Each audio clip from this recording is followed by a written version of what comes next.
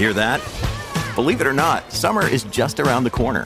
Luckily, Armor All, America's most trusted auto appearance brand, has what your car needs to get that perfect summer shine. Plus, now through May 31st, we'll give you $5 for every $20 you spend on Armor All products. That means car wash pods, protectant, tire shine, you name it. Find out how to get your $5 rebate at armorall.com. Armor All, less work, more clean. Terms apply. There's no better feeling than a personal win, and the State Farm Personal Price Plan can help you do just that. Talk to a State Farm agent today to learn how you can bundle and save with the Personal Price Plan. Like a good neighbor, State Farm is there. Prices are based on rating plans that vary by state. Coverage options are selected by the customer. Availability, amount of discounts and savings, and eligibility vary by state. If you're thinking, I should go for a run today, but it looks like it could rain, Sierra says save on Epic rain jackets. If you're also thinking, but I can't go out in these beat-up old running shoes, Sierra says save on top brand running shoes. And if you're still thinking, but I'm also busy performing brain surgery, well, then we say, you really should have led with that. Sierra, let's get moving to your local store, like now. Go! Hello and welcome to the Bike Radar podcast, brought to you from the team behind Cycling Plus, MBUK and BikeRadar.com.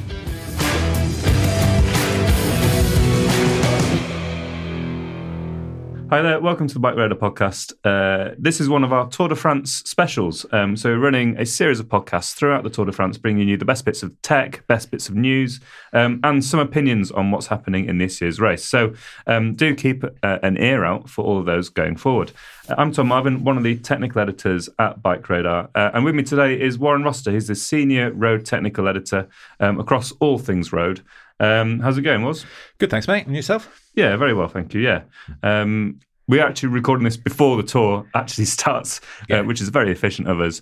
But if we assume that it's going out when the tour's on, are you enjoying the tour this year? I'm pretty sure I will. Yes. Yeah. But it's just good to see, some semblance of normality returning. Yeah. And it looks like a good route this year as well. Yeah, it looks tough. I mean, it looks like it's going to have some proper days where it's going to, divide the race. Hopefully, yeah. There's a couple of time trials going on this year, and some really good mountain stages. I think we've got a podcast going out as part of the series on the best climbs of the Tour de France. So if you're into climbs, have a listen out for that. But this pod is a bit more tech focused. So we're going to talk about bikes from the past, from the previous, 103, 104 episodes of the Tour de France has happened now. Probably not going to go all the way back to the start, but we're going to look at the past sort of 30 odd years, I guess, and some of the sort of tech innovations that have been presented at the Tour, and some of the bikes that kind of maybe paved the way or represented a change in bike design and the impact that sort of had. Is that about right? Yeah, I think so. I've sort of... when you asked me about this, I was kind of thinking about bikes that I remember and bikes that I can sort of think, wow, that was... And then when you go back and look at them and sort of look at the details, I think they either... There's a few that might have been dead ends or a few bits or components that might have been sort of dead ends, but there are other things that you just think, wow, that was way, way ahead of its time, and it's had a huge influence on the way bikes look today. The big thing is that, and I think, I've been doing this for long enough that it's kind of every decade brings lots of criticism where people go, oh, all bikes look the same. They all look the same nowadays. So I'm kind of thinking, well, they always look the same. Right from my kind of earliest memories of watching racing in the, when I was, Don't reveal your age here, Woz. Well, no, when I was like, when I was like, 7 to 10, at the late 70s, early, going throughout the 80s, all those bikes look the same because you had basically 2 or 3 steel manufacturers in the world. You had Reynolds, you had Columbus at the top end. All of their tube diameters were basically the same. The ingredients that went into it was basically the same. The construction method was basically the same. You got some lugs, you plugged the bits in, you welded it, you put it together. That was a bike. So all of those kind of legendary bikes, when we think of, you think of Eddie Merckx or going further back to Fausto Coppi and, these absolute towering legends of the sport, all their bikes looked relatively the same. Yeah. And then you move on to the aluminium era. Mm-hmm. Everything went oversized and everything like that. Aluminium bikes tended to look all the same. First generation carbon bikes, because carbon was kind of in its infancy, and we were looking at a kind of a construction method that aped what we did with steel and aluminium. So you had a lug, and then you plugged a tube into it, you wrapped some carbon around, you put it together. They all looked pretty much the same. Mm-hmm. And then, like today, everybody talks about, well, they've all got these, camtail tube shapes, that cropped airfoil thing, drop seat stays, blah, blah, blah. All bikes look the same. And yeah, you can make a broad generalization of that, but actually they don't. If you think about today, Pinarello Dogma doesn't look like anything else in the Peloton. Absolutely doesn't. I mean, it's the only one with caliper brakes still, isn't it? Exactly. It's the only one with rim brakes left, yeah. But then, you look at something like the Giant TCR, which its fundamental silhouette hasn't changed since it came out in the early 90s, but they haven't adopted that drop seat stay thing, and then Cervelo, the R Series bikes, there's no drop seat stays there either. So they don't all look the same. It's just make these big, broad generalizations. I guess if you're looking at them from a very broad out view, they all look, and bikes have always looked the same because it's two triangles with two wheels and some curly handlebars. It's when you sort of get into the detail that they start to look a bit more different. And I guess the nerdier you are, the more involved you are, it's easy to pick out those details from the ones that look similar. Yeah, which sort of kind of brings me to like the first bike I really wanted to talk about, and that's it's the BMC Pro Machine SLC 01, which is the bike that Floyd Landis rode in 2006. Now, obviously, that didn't stand. BMC were the most unfortunate bike brand in that era, because you think they had Landis, and then who did they have after that? Vinokurov. They backed so many of the wrong horses. It was, I felt for them at the time. Yeah. But then if you look at that Pro Machine, it was them fully embracing carbon, but still using these kind of mad designs that they kind of formulated in their earlier bikes, the aluminium looked bikes. And so you had a top tube that was effectively T-shaped. Right. Don't know why, but they had really good engineering ideas behind it. I can remember being in, launch briefings about that bike and sort of going, okay, yeah, it's like a, like a steel girder. It's like a steel girder, yeah. I'm not sure why that's good for a bike or not and everything. And then it had like this truss-like arrangement on the seat tube, where the seat tube met the top tube. We had props, a seat tube, top tube, and then these bits kind of coming off it. It almost looked like the roots of a tree. It had these kind of members coming off offering support and stuff like that. And it sort of dropped the seat stays a little bit, but not too much. And then the down tube was almost like octagonal shaped and massively oversized. So it had all these crazy ideas going on. They called the design like ICS skeleton or something, which was almost like they put an exoskeleton on the bike. So it had these kind of, the tubes had these kind of ribs and things that would, but it looked amazing, and it looked so different to anything else that was out there. But it was sort of one of those bikes I can remember at the time just really admiring, but I don't know if I had the guts to buy one. But BMC should be really applauded for, they've always sort of stepped out of the, they've stepped out of the norm. And there are things that they've done that are sort of misses. You could say a lot of that Pro Machine, a lot of those kind of design ideas were big misses. But then, you move on to like, I think it was late 2000, so 2008, 2009, and you had like one of the earlier SLR 01s. Now, it still retained quite a lot of those kind of elements. So it's still a kind of T-shaped top tube, but it had been smoothed out. It had been a bit more, a few more smooth corners on it, and it had evolved a little, so almost a bit more triangulated. And the seat tube, top tube junction there, it still had these kind of truss-like supports, but they were really minimal, really small. But the key thing was that the seat stays had dropped about 6 or 7 inches down from below the junction. Right. First bike out there to do it. Yeah, how long is it? What, 15 years ago? Yeah, 2008, 2009, I think it was. Yeah. And at the time, it looked mad and radical. Yeah. Now, it's absolutely the norm. And then if you also think about that bike, the seat post was square. Right, okay. Which, I don't really know why they did that. But that evolved into a D-shaped post.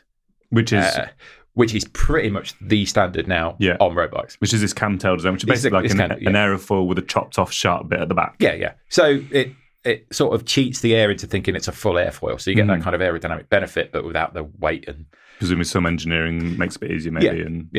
And so, BMC had these lots of radical ideas that miss, but there's lots of radical ideas that are now basically the norm, you know. And I think in the grand scheme of things, BMC aren't a huge brand. You know, they don't sell millions of bikes, but their influence on bike design, going right up till today, is on a par with, you know, biggest brand in the industry, you know, Giant. They're on a par in the influence that they've shown. They've shown on. Is that, do you think, because BMC is such a almost like a race focused brand? They've always been in, you know, they've had a big team a lot of the time, and they've had big riders, even if they're not the biggest brand in terms of volume. I think so. Yeah. If you think back to their earliest days, they had racing road bikes, and then they brought out racing hardtails for XC, and they always supported pure racing. You know, they've evolved into a bigger brand now. That, you know, now they've got e-bikes and they've got town bikes and all that sort of thing. But they've never really lost that original ethos. I mean, you know, and you think it's like BMC's kind of, it's gone through a few changes of ownership, but they, from that kind of first reinvention, because prior to those bikes, you know, it was just called, it's the Bicycle Manufacturing Company. Is that what it stands for? That's what it stands for, yeah. And I think their first bikes were licensed designs from Raleigh. Right, okay. So they were basically making cheap bikes for the Swiss market, you know. Right, okay. And you know, they've come a long way. Yeah. To have such a high regard and high respect. And I don't think you could underestimate that, you know, that level of influence they've had on being really bold with design. Do you think that's something that's echoed maybe with Cervelo as well in that case? You know, not a massive brand, but very race focused, have had some influential designs. Yeah, definitely. You know, if you think of Cervelo, especially with the Soloist and the S series bikes, so arguably the first aero road bikes. Yeah, you know, they sort of invented that genre. But again, I was thinking about that, and I was thinking, the Soloist was that bike that it looked fast, it looked super aero, but it was also light. I think that's the key element, because, you know, if you go back to like early 90s, and I can't remember the actual sort of year, it might have even been 1990, it might have even been that early, although, you know, don't shoot me down if I'm wrong, you know, my memory's not what it was. But Look had a bike called the KG196, or the KG196 monoblade, and anybody that doesn't know what that bike is, I swear, just Google it now. Just have a look. Look, KG... The KG196 monoblade. KG196 mono... 196. 196. 196 monoblade. That's a Google image search live as we go. Okay. Now, if you look at, you look at this bike... That's pretty bonkers, isn't it? It's mad. It's a monocoque carbon fibre bike. Yeah. You look at the seat tube, super deep, super aero. It sculpts around the rear wheel, you know, like a time trial bike. The front end, it's got effectively it's a dual crown fork. It's a dual crown fork, you know, and you look at that and think that's 1990.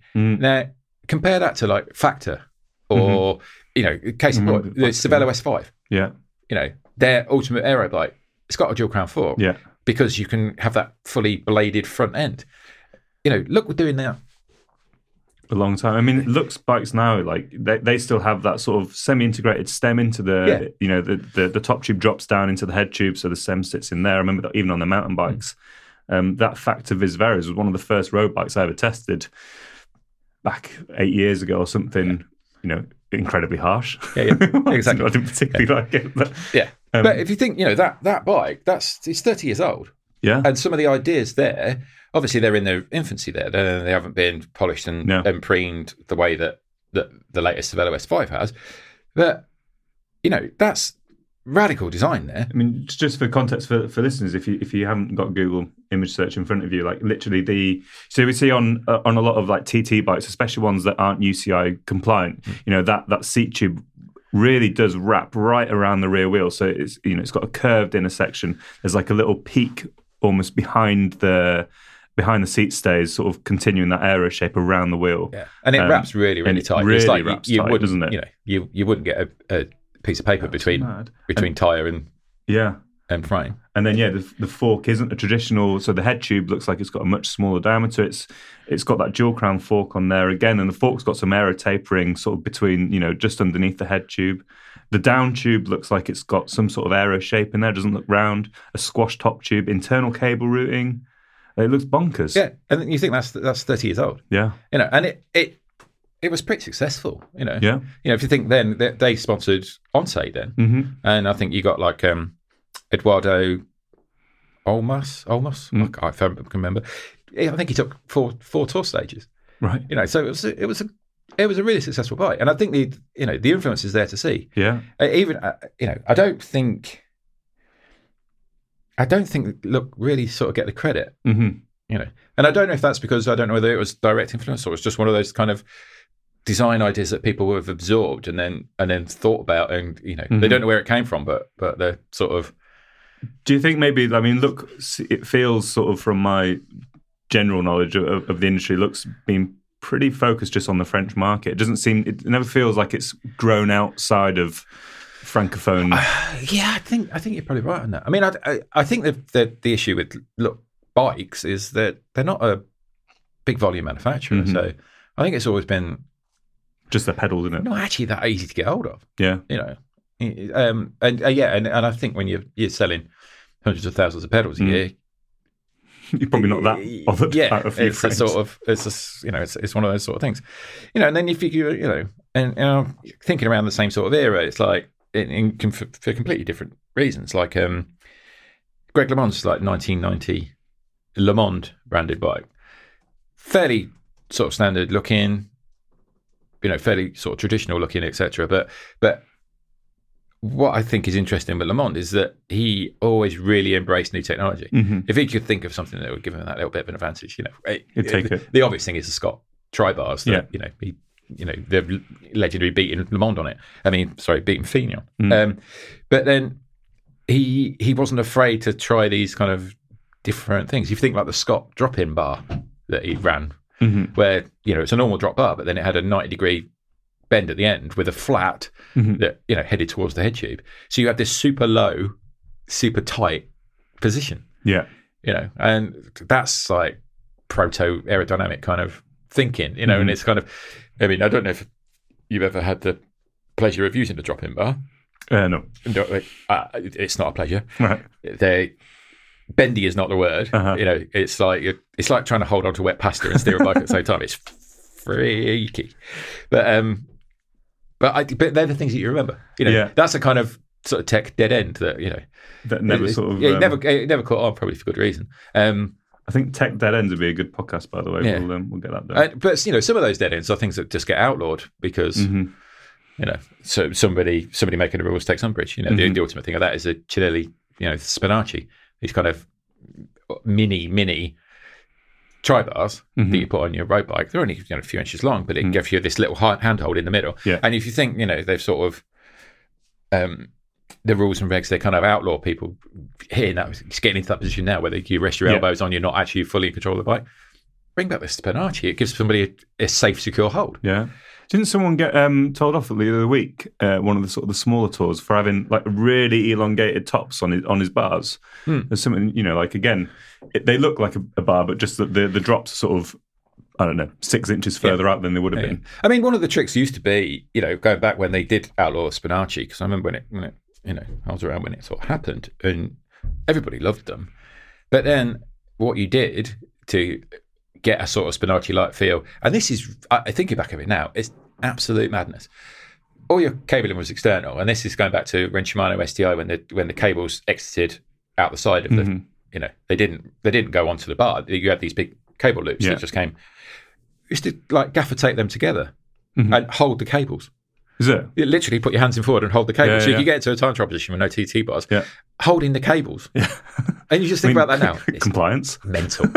Absolutely mental. But it was one of those kind of, you know, it's one of those tricks of, just take your cables out, hold your cables. Was there someone, did I see a picture once of people who had like little bars almost welded into the top crown of the fork or something, so you could get some of those like, I'm guessing adventurous time trial 70s or something daft like that. No, it was in the velodrome. People did that, didn't they? Well, many years ago, I went over to Bianchi to do a feature on the history of the brand, and they gave me access to their historic collection. You know, which is going back. You know, again, they had Faster Copies bikes, and you know, Ulrich's bike, Magnus Backsted's Roubaix winning Thai bike, but they had Pantani's bikes there as well. And one of Pantani's TT bikes. the wing TT bars were welded onto the fork crown. Right, okay. And so it just had a head tube with a capped headset. And they'd put like a little rubber pad on it on the top of the headset. So if you're running, you could actually just sort of rest your chin on it. And then you're holding these bars that are directly linked to the fork. Yeah. And you know, I'm tall. You know, I'm over 6'2", and Pantani really wasn't. And I tried to ride that bike, and it was ridiculous. Yeah. It was, you know, it was worse than trying to ride like a clown bike. And like the photographer I had with me was a bit shorter than me. He couldn't ride it. And I reckon it was probably the riding position. Your elbows would have been lower than the top of the front tyre. Right. That's how slammed it was. Yeah. And it was insane. And I'm pretty sure it was it was probably banned after, you know, minutes of it being ridden. And you ride, you know, you sort of look at it and you're going to understand why. But again, you know, that's what I'm talking about, the bikes that made that kind of impact, that be them dead ends or be them whatever. It's great when you see somebody trying something different. Yeah. You know, trying to push the boundaries. I think, you know, that's one of the things that people talk about where bikes all look the same today. I think it's because most of the brands have the same sort of tools available to them now. You know, you've got CFD, computational fluid dynamics, blah, blah, blah. You can go to a wind tunnel. You can do all that technical stuff. And then, you know, even the software that helps you design bikes now, you know, it's pretty much available to everybody. So everybody comes up with a library of tubes when they know the properties of those tubes, and they, you know, you kind of Lego construct them. There's less room for innovation now because everyone understands all the things that are important. It's such a massive, greater understanding of, you know, and it happens to any sport where that's innovation driven. Yeah. You know, because as soon as you get that investment, you know, the ultimate one of that is like Formula One. You know, everybody argues that Formula One cars today all look the same, and they pretty much do. Yeah. They're not, obviously, otherwise, you know, nobody would win. But if you think about that kind of 80s Formula One, when you had people like Tyrrell coming up with a 6-wheel car, or Williams with their ground effect car, you know, a car that literally sucked itself to the ground. Mad innovation like that, you know, and that's what we saw in this kind of era of bike design, is people weren't afraid to try. And I guess the thing with, you know, there's a risk to trying these things, you know, because if they don't, and there's a cost to trying those things, and if they don't work, then you're kind of a bit knackered. And I guess these days, you know, with all those technological improvements, and I guess people may be a bit more focused on making sure that everything does work because, you know, money's tight or whatever it is. There's less room for innovation. Well, I think there's also less room for innovation because we have become so good at making carbon bikes. Yeah. If you think about a lot of those kind of early carbon bikes, they were still tube to tube. So you made some carbon tubes, you glued them to other carbon tubes, you wrapped some carbon around it, and that's how you made a frame, which means you haven't got that expensive tooling for molds and all the preparation that, you know, the front end preparation goes into that. You could literally go and make something, stick it, put it together, and that sort of thing. You know, I many years ago I was talking to Gerard Vrooman about the early, you know, and Phil White about the early days of Cervelo.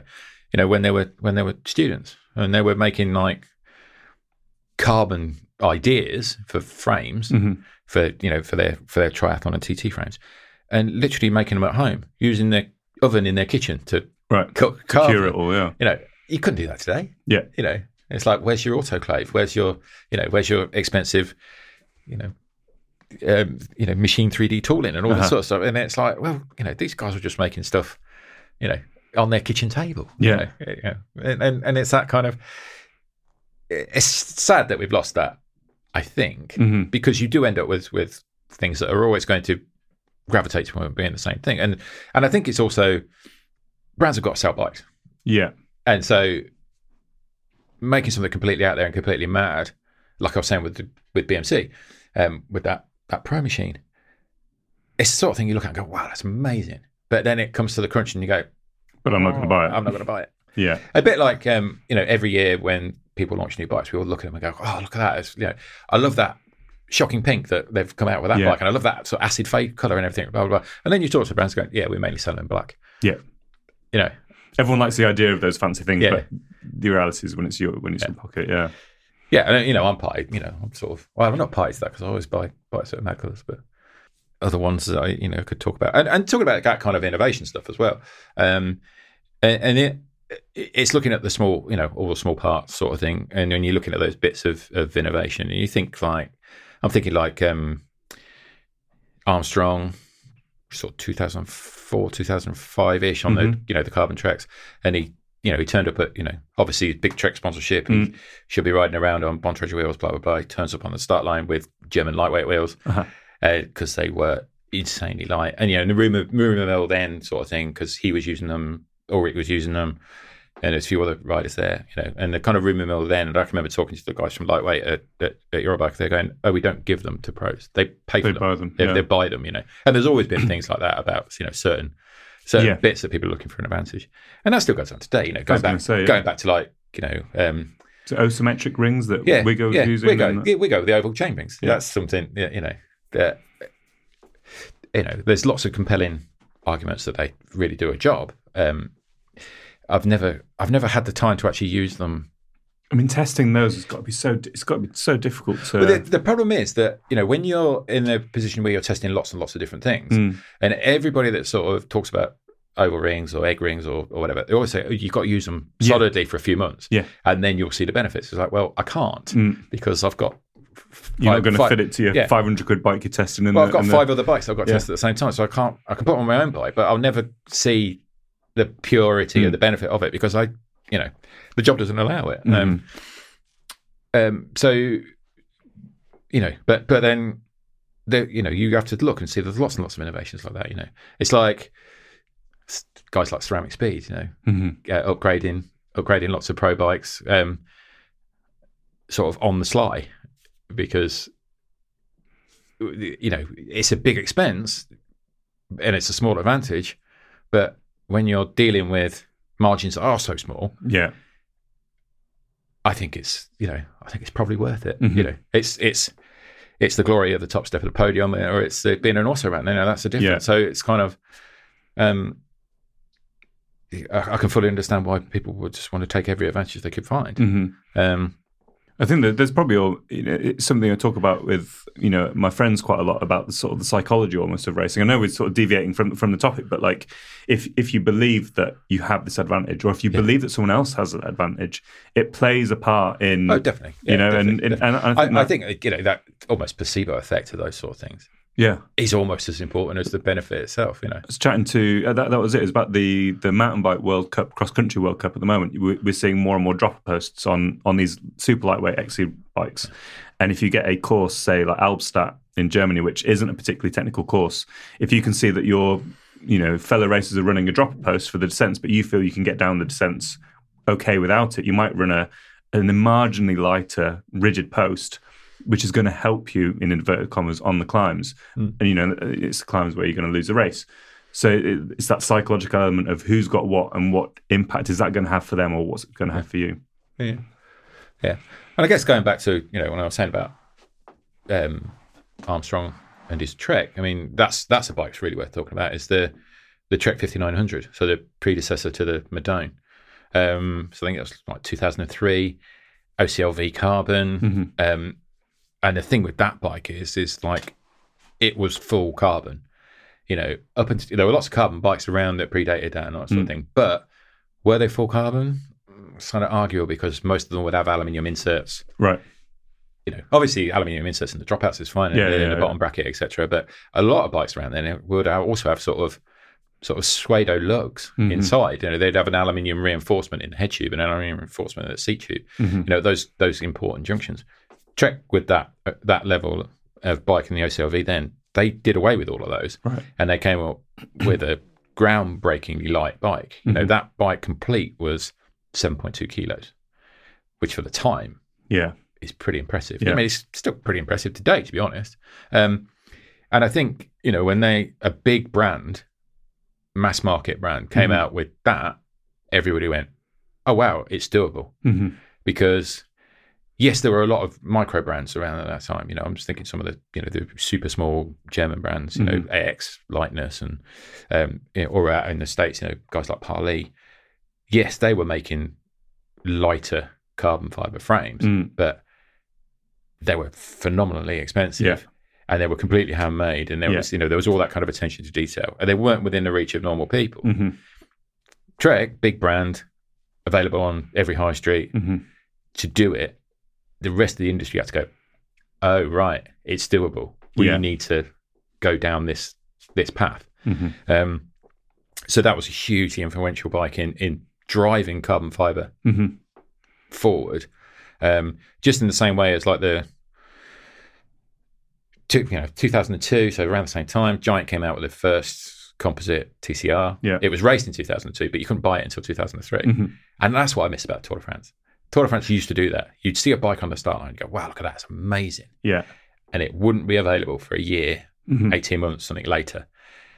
Now, the market has changed so much that the brands will say to you, that bike that's starting on Tour de France, it's available in stores now. Yeah. And so you've kind of almost lost that exclusivity. And I think with it, with the way that pro racing hasn't embraced the new tech quite as much as the public. I'm talking disc brakes, obviously. I hate bringing up this age-old, ridiculous, no point argument. But I think there's a huge amount of sporty, recreational, whatever riders out there that now fully understand that we can go up and buy a bike that's technically more advanced, technically better than what's being raced by the best riders on the planet. Yeah. And that's odd. It's probably one of the only sports where you can do that. Yeah, completely. Absolutely. And so, but going back to that TCR, that compact frame shape, that's when it really people really looked at it. In aluminium, everybody gone, oh yeah, that's smart, that's kind of clever and everything. But then once they did it in carbon, everybody started to take notice. And then you had these big traditional brands, thinking of guys like, some of the big Italian legendary brands, guys like De Rosa, Cinelli, started coming out with compact bikes. Yeah. And for years they go, no, road bikes, race bikes have a straight flat top tube. And all of a sudden they were all doing this because they saw the benefits. They saw you can reduce weight, you make it a little bit more aerodynamic, less frame sizes. Yeah. All those kind of things. So you never underestimate something which now seems really simple, but actually was a really big thing. And also I think that was one of those moments, like with the Trek moment as well, where you saw these huge brands become the tech leaders. Whereas prior to that, there was always a mystery in the Tour. Yeah. About, I know what that bike says on it, but what is it? Who made it? Yeah. If you think back to Indurain, 90, in the 90s, like 93, 94, whatever, the Pinarello it was riding. Beautiful bike, stunning looking, gorgeous paint job. Rumour mill at the time and ever since is that they were handmade by Dario Pegoretti. Right. And then most of those other legends of that era, your Pantanis, your Cipollini's and all that, all were rumoured to have the bikes that were racing in the big races in the Giro, in the Tour, were made by guys like Pegoretti, Just custom built for them. Just custom built exactly for them. Stick it up. Yeah. And so it's kind of that sort of thing. And I think it's because what we were saying about the way that technical manufacturing has changed. There's less call for that artisan. And I guess, if we look at like the most modern bikes now, we talked about this earlier on about how, aerodynamics, everything is so computer controlled and designed and all that sort of stuff. Those small manufacturers maybe don't have the resources that the bigger companies have, unless those bigger companies can probably make the better bikes in I think, some respect. Yeah. Well, you only have to look at, guys like Specialized, the amount of investment they put in R&D. They built their own wind tunnel. Yeah. They've got a composites research department in Morgan Hill. They've got test labs there. When I went out there a few years back, just prior to the last tarmac, they had CT scanners. They bought CT scanners so they could literally scan frames and composite components and go out and or make them fail. Yeah. And scan why they were failing. Yeah. As in real time. And it's just, you just see things like that. And it's like, if you're a super clever, brilliant, engineer making stuff in your shed at your end of your garden, you can't compete. You can't compete. You haven't got the millions of dollars that it requires to come up with these things. Which I guess it's something that we're losing. But I think you can still find those kind of clever artisanal, almost bikes, but it's not in professional racing anymore. Yes. It's in things like gravel. Yeah. You ride a bike on gravel, your Lauf, with the fork and everything. That's a small brand full of big ideas. Recently I've been riding a bike from Vast, the A1, which is a magnesium alloy. Yeah. Now magnesium alloys have come and gone over the years. Pinarello had a magnesium alloy bike when everybody was obsessed with aluminium and scandium and whatever. And this is a relatively affordable gravel bike. It's not perfect, but the frame is great. Is it? Yeah, it's got this kind of life and spring to it that's like the very best steel. Okay, but it's a fraction of the weight of what a steel bike would be. It almost feels like really good quality titanium, but not at $3,000 a frame. Yeah, but not at those sort of prices. And I think it's like their first go is the A1, and I'm really excited what the next one will be. I spoke to Vast at Eurobike a couple of years ago when I think they kind of launched a brand at Eurobike. The only reason why I remember is that they gave me a T-shirt, and it's one of the most comfortable T-shirts I have. So every now and again, I'm like, Vast. Oh yeah. I remember Vast. So I'm quite excited. I'm glad they're doing all right. Yeah. I'm quite excited about what they'll do next. I'm quite interested in that bike has such a lovely compliant feel, and we all know coming, not too distant future, and already hear from some brands is that kind of suspension gravel fork. Obviously Lauf already have one, and there's kind of the Lefty and MRP. Yeah, but some of the bigger players in the market are coming with new products soon, and I think that bike, that Vast chassis with a fork on the front would be really, really fun bike to ride. So. Yeah, I think the innovation's still there. It's just it's moved out of that kind of tight constrictions of what pro racing is. Yeah, and then if we're talking about metal and stuff, I think one of the most influential bikes is probably mid to late 90s, so 96, 97, Cannondale, the Cad 3. The legendary red and yellow Team Seiko Cipollini. Which at that time he rode the fastest ever tour stage. On that bike. And then promptly went home before it got too hard. But that thing, that was a super sub 8 kilo bike, massive oversized down tube. Sort of they were looking at shaping and manipulating aluminium like it'd never been done before. Massively influential, that key Cannondale thing, the massive oversized down tube. The kind of snaky shaped stays and things like that. If you look at what came after that, you look at, really nice small brands, Principia, Stork, and then even the other big players in the market, the Treks of this world and the Specialized and things like that. Everybody came with this super oversized down tube aluminium thing and all that sort of stuff. But that was almost kind of a dead end. Aluminium never got really developed as much as it should because carbon came along and usurped it.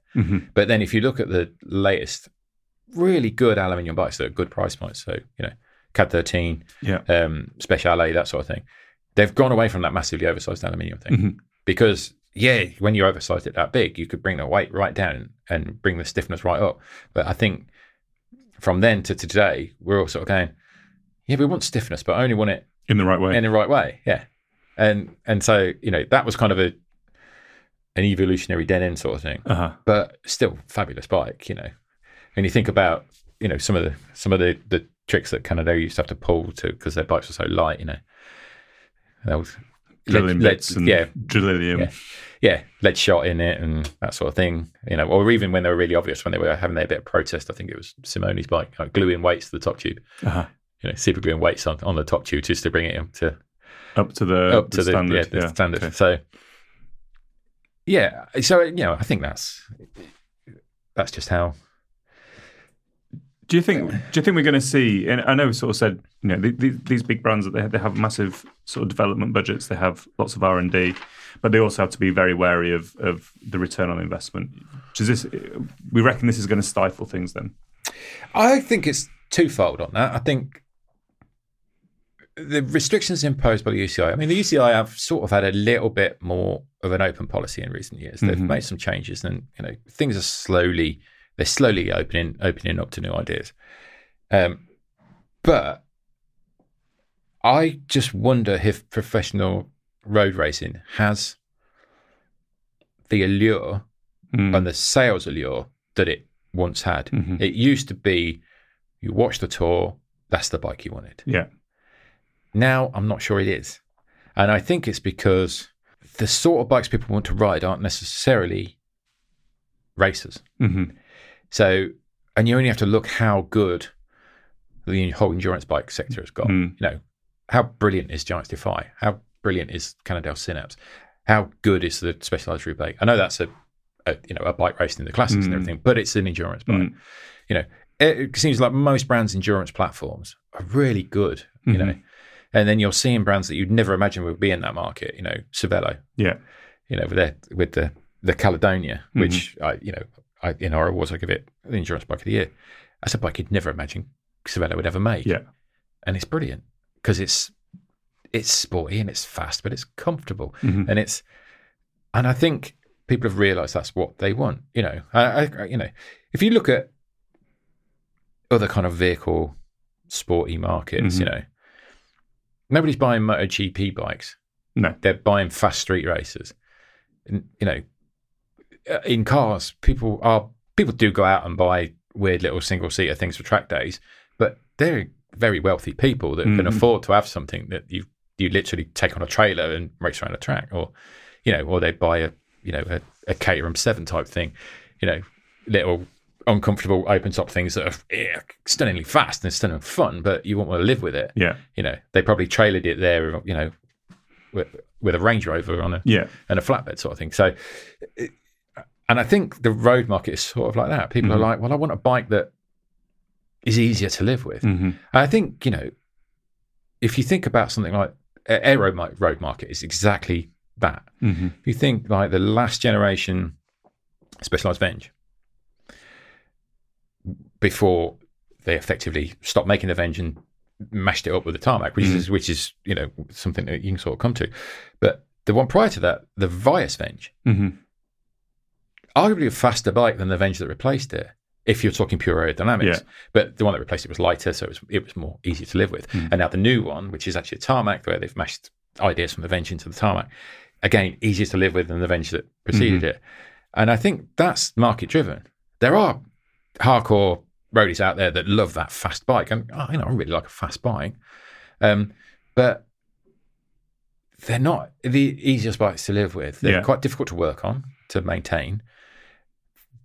There isn't really an aero road bike out there that's as comfortable as a good all-rounder bike. You know, there's always exceptions to every rule. So I would say, you know, the Trek Madone with its ISO speed, most comfortable aero bike I've ever ridden, but that's the most comfortable aero bike. Yeah. And so you're seeing pros love those bikes because they do offer a tangible advantage in going fast, but they haven't been the wild sales success that the investment took to get to. Yeah.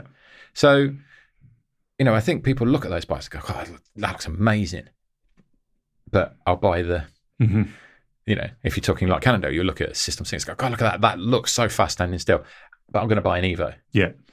And you know, I don't. You know, I'm not a car salesman or any car trainer, but I'm pretty sure lots of people walk into a Porsche garage and look at a 911, you know, turbo whatever, and go, "Wow, look at that 200 mile an hour supercar." But I'm going to buy the Carrera, the SUV or whatever it is. Or I'm going to buy a less powerful 911, you know, because you like the idea of it, but then you think, is it? Is shopping in that? Yeah, is it me? Sort of thing. And like going back to that sort of almost placebo effect. You know, the one thing I would say about whenever you ride an aero bike is you always feel you have to live up to it. Yeah. You can't go for a Sunday cruise. On, you know, a bike that's so aerodynamically advanced. You know, you can't go for a poodle, you know, with you know, your partner or your kids on your Cervelo S5. Yeah. You know, you can't go for a Sunday pub run, you know, with your dad's mates, you know, on a, you know. So that's what I feel about bright bikes as well. You got like a fancy looking, you know. Yeah, but there's looking the part and there's actually, you know, right, you know. Yeah. And so I just think it's almost commercial realities that having that halo product, it's a halo product, that's what bikes in the Tour are. Is one thing, But if it doesn't actually ever sort of translate into sales, then you take someone like Giant in their kind of road lineup. TCR, stunning, brilliant, awesome bike. Propel, super fast, super clever design. Giant Defy, gloriously comfortable, very, very accomplished bike. Biggest selling, Defy. Yeah. It's sort of, I think we'd all love to be that Propel rider, but most of us aren't. Yeah. So, I don't know if there's enough money in professional cycling or enough will from the brands so that it could become like a Formula One. I mean, I'd love to see that. I'd love to see the rule book being thrown out. So, on those mountain stages, they're on nano light bikes that just push every single boundary. But then when they get to the top of Alpe d'Huez, there's a team car waiting there so they can swap bikes onto something aero to get back down the other side even faster. In time trials, sacrilege, but they're ride recumbents because they're infinitely faster than any time trial bike. They're just so much more aero efficient. If they were riding around in like these sort of mad teardrops because the rules were being so it became a technological arms race. It would be fascinating, but anti-commercial. Because it wouldn't be. It's about selling the brand. It's not about selling the product. I don't think it'll ever happen, but it'd be an exciting thing to see. If it would. Yeah. Well, maybe in 5-10 years' time, we'll come back and we'll talk about what recumbent for a flat stage of the tour. But I think we'll wrap it up there. Thanks so much, Warren. That's really interesting. Do keep an ear out, as said, for all the other Tour de France podcasts that are going on. They're going out on Fridays throughout the tour, with a couple going on Mondays too. And of course, the podcast does go out every Monday, so don't forget to subscribe. And if you know anyone else who might be interested in this, do share it with them as well. Thank you very much, Woz. Thanks, Tom. And we'll catch you next time. Thank you for listening to the Bike Radar podcast. If you want any more information on what we've been talking about or more news and views on cycling, check out bikeradar.com.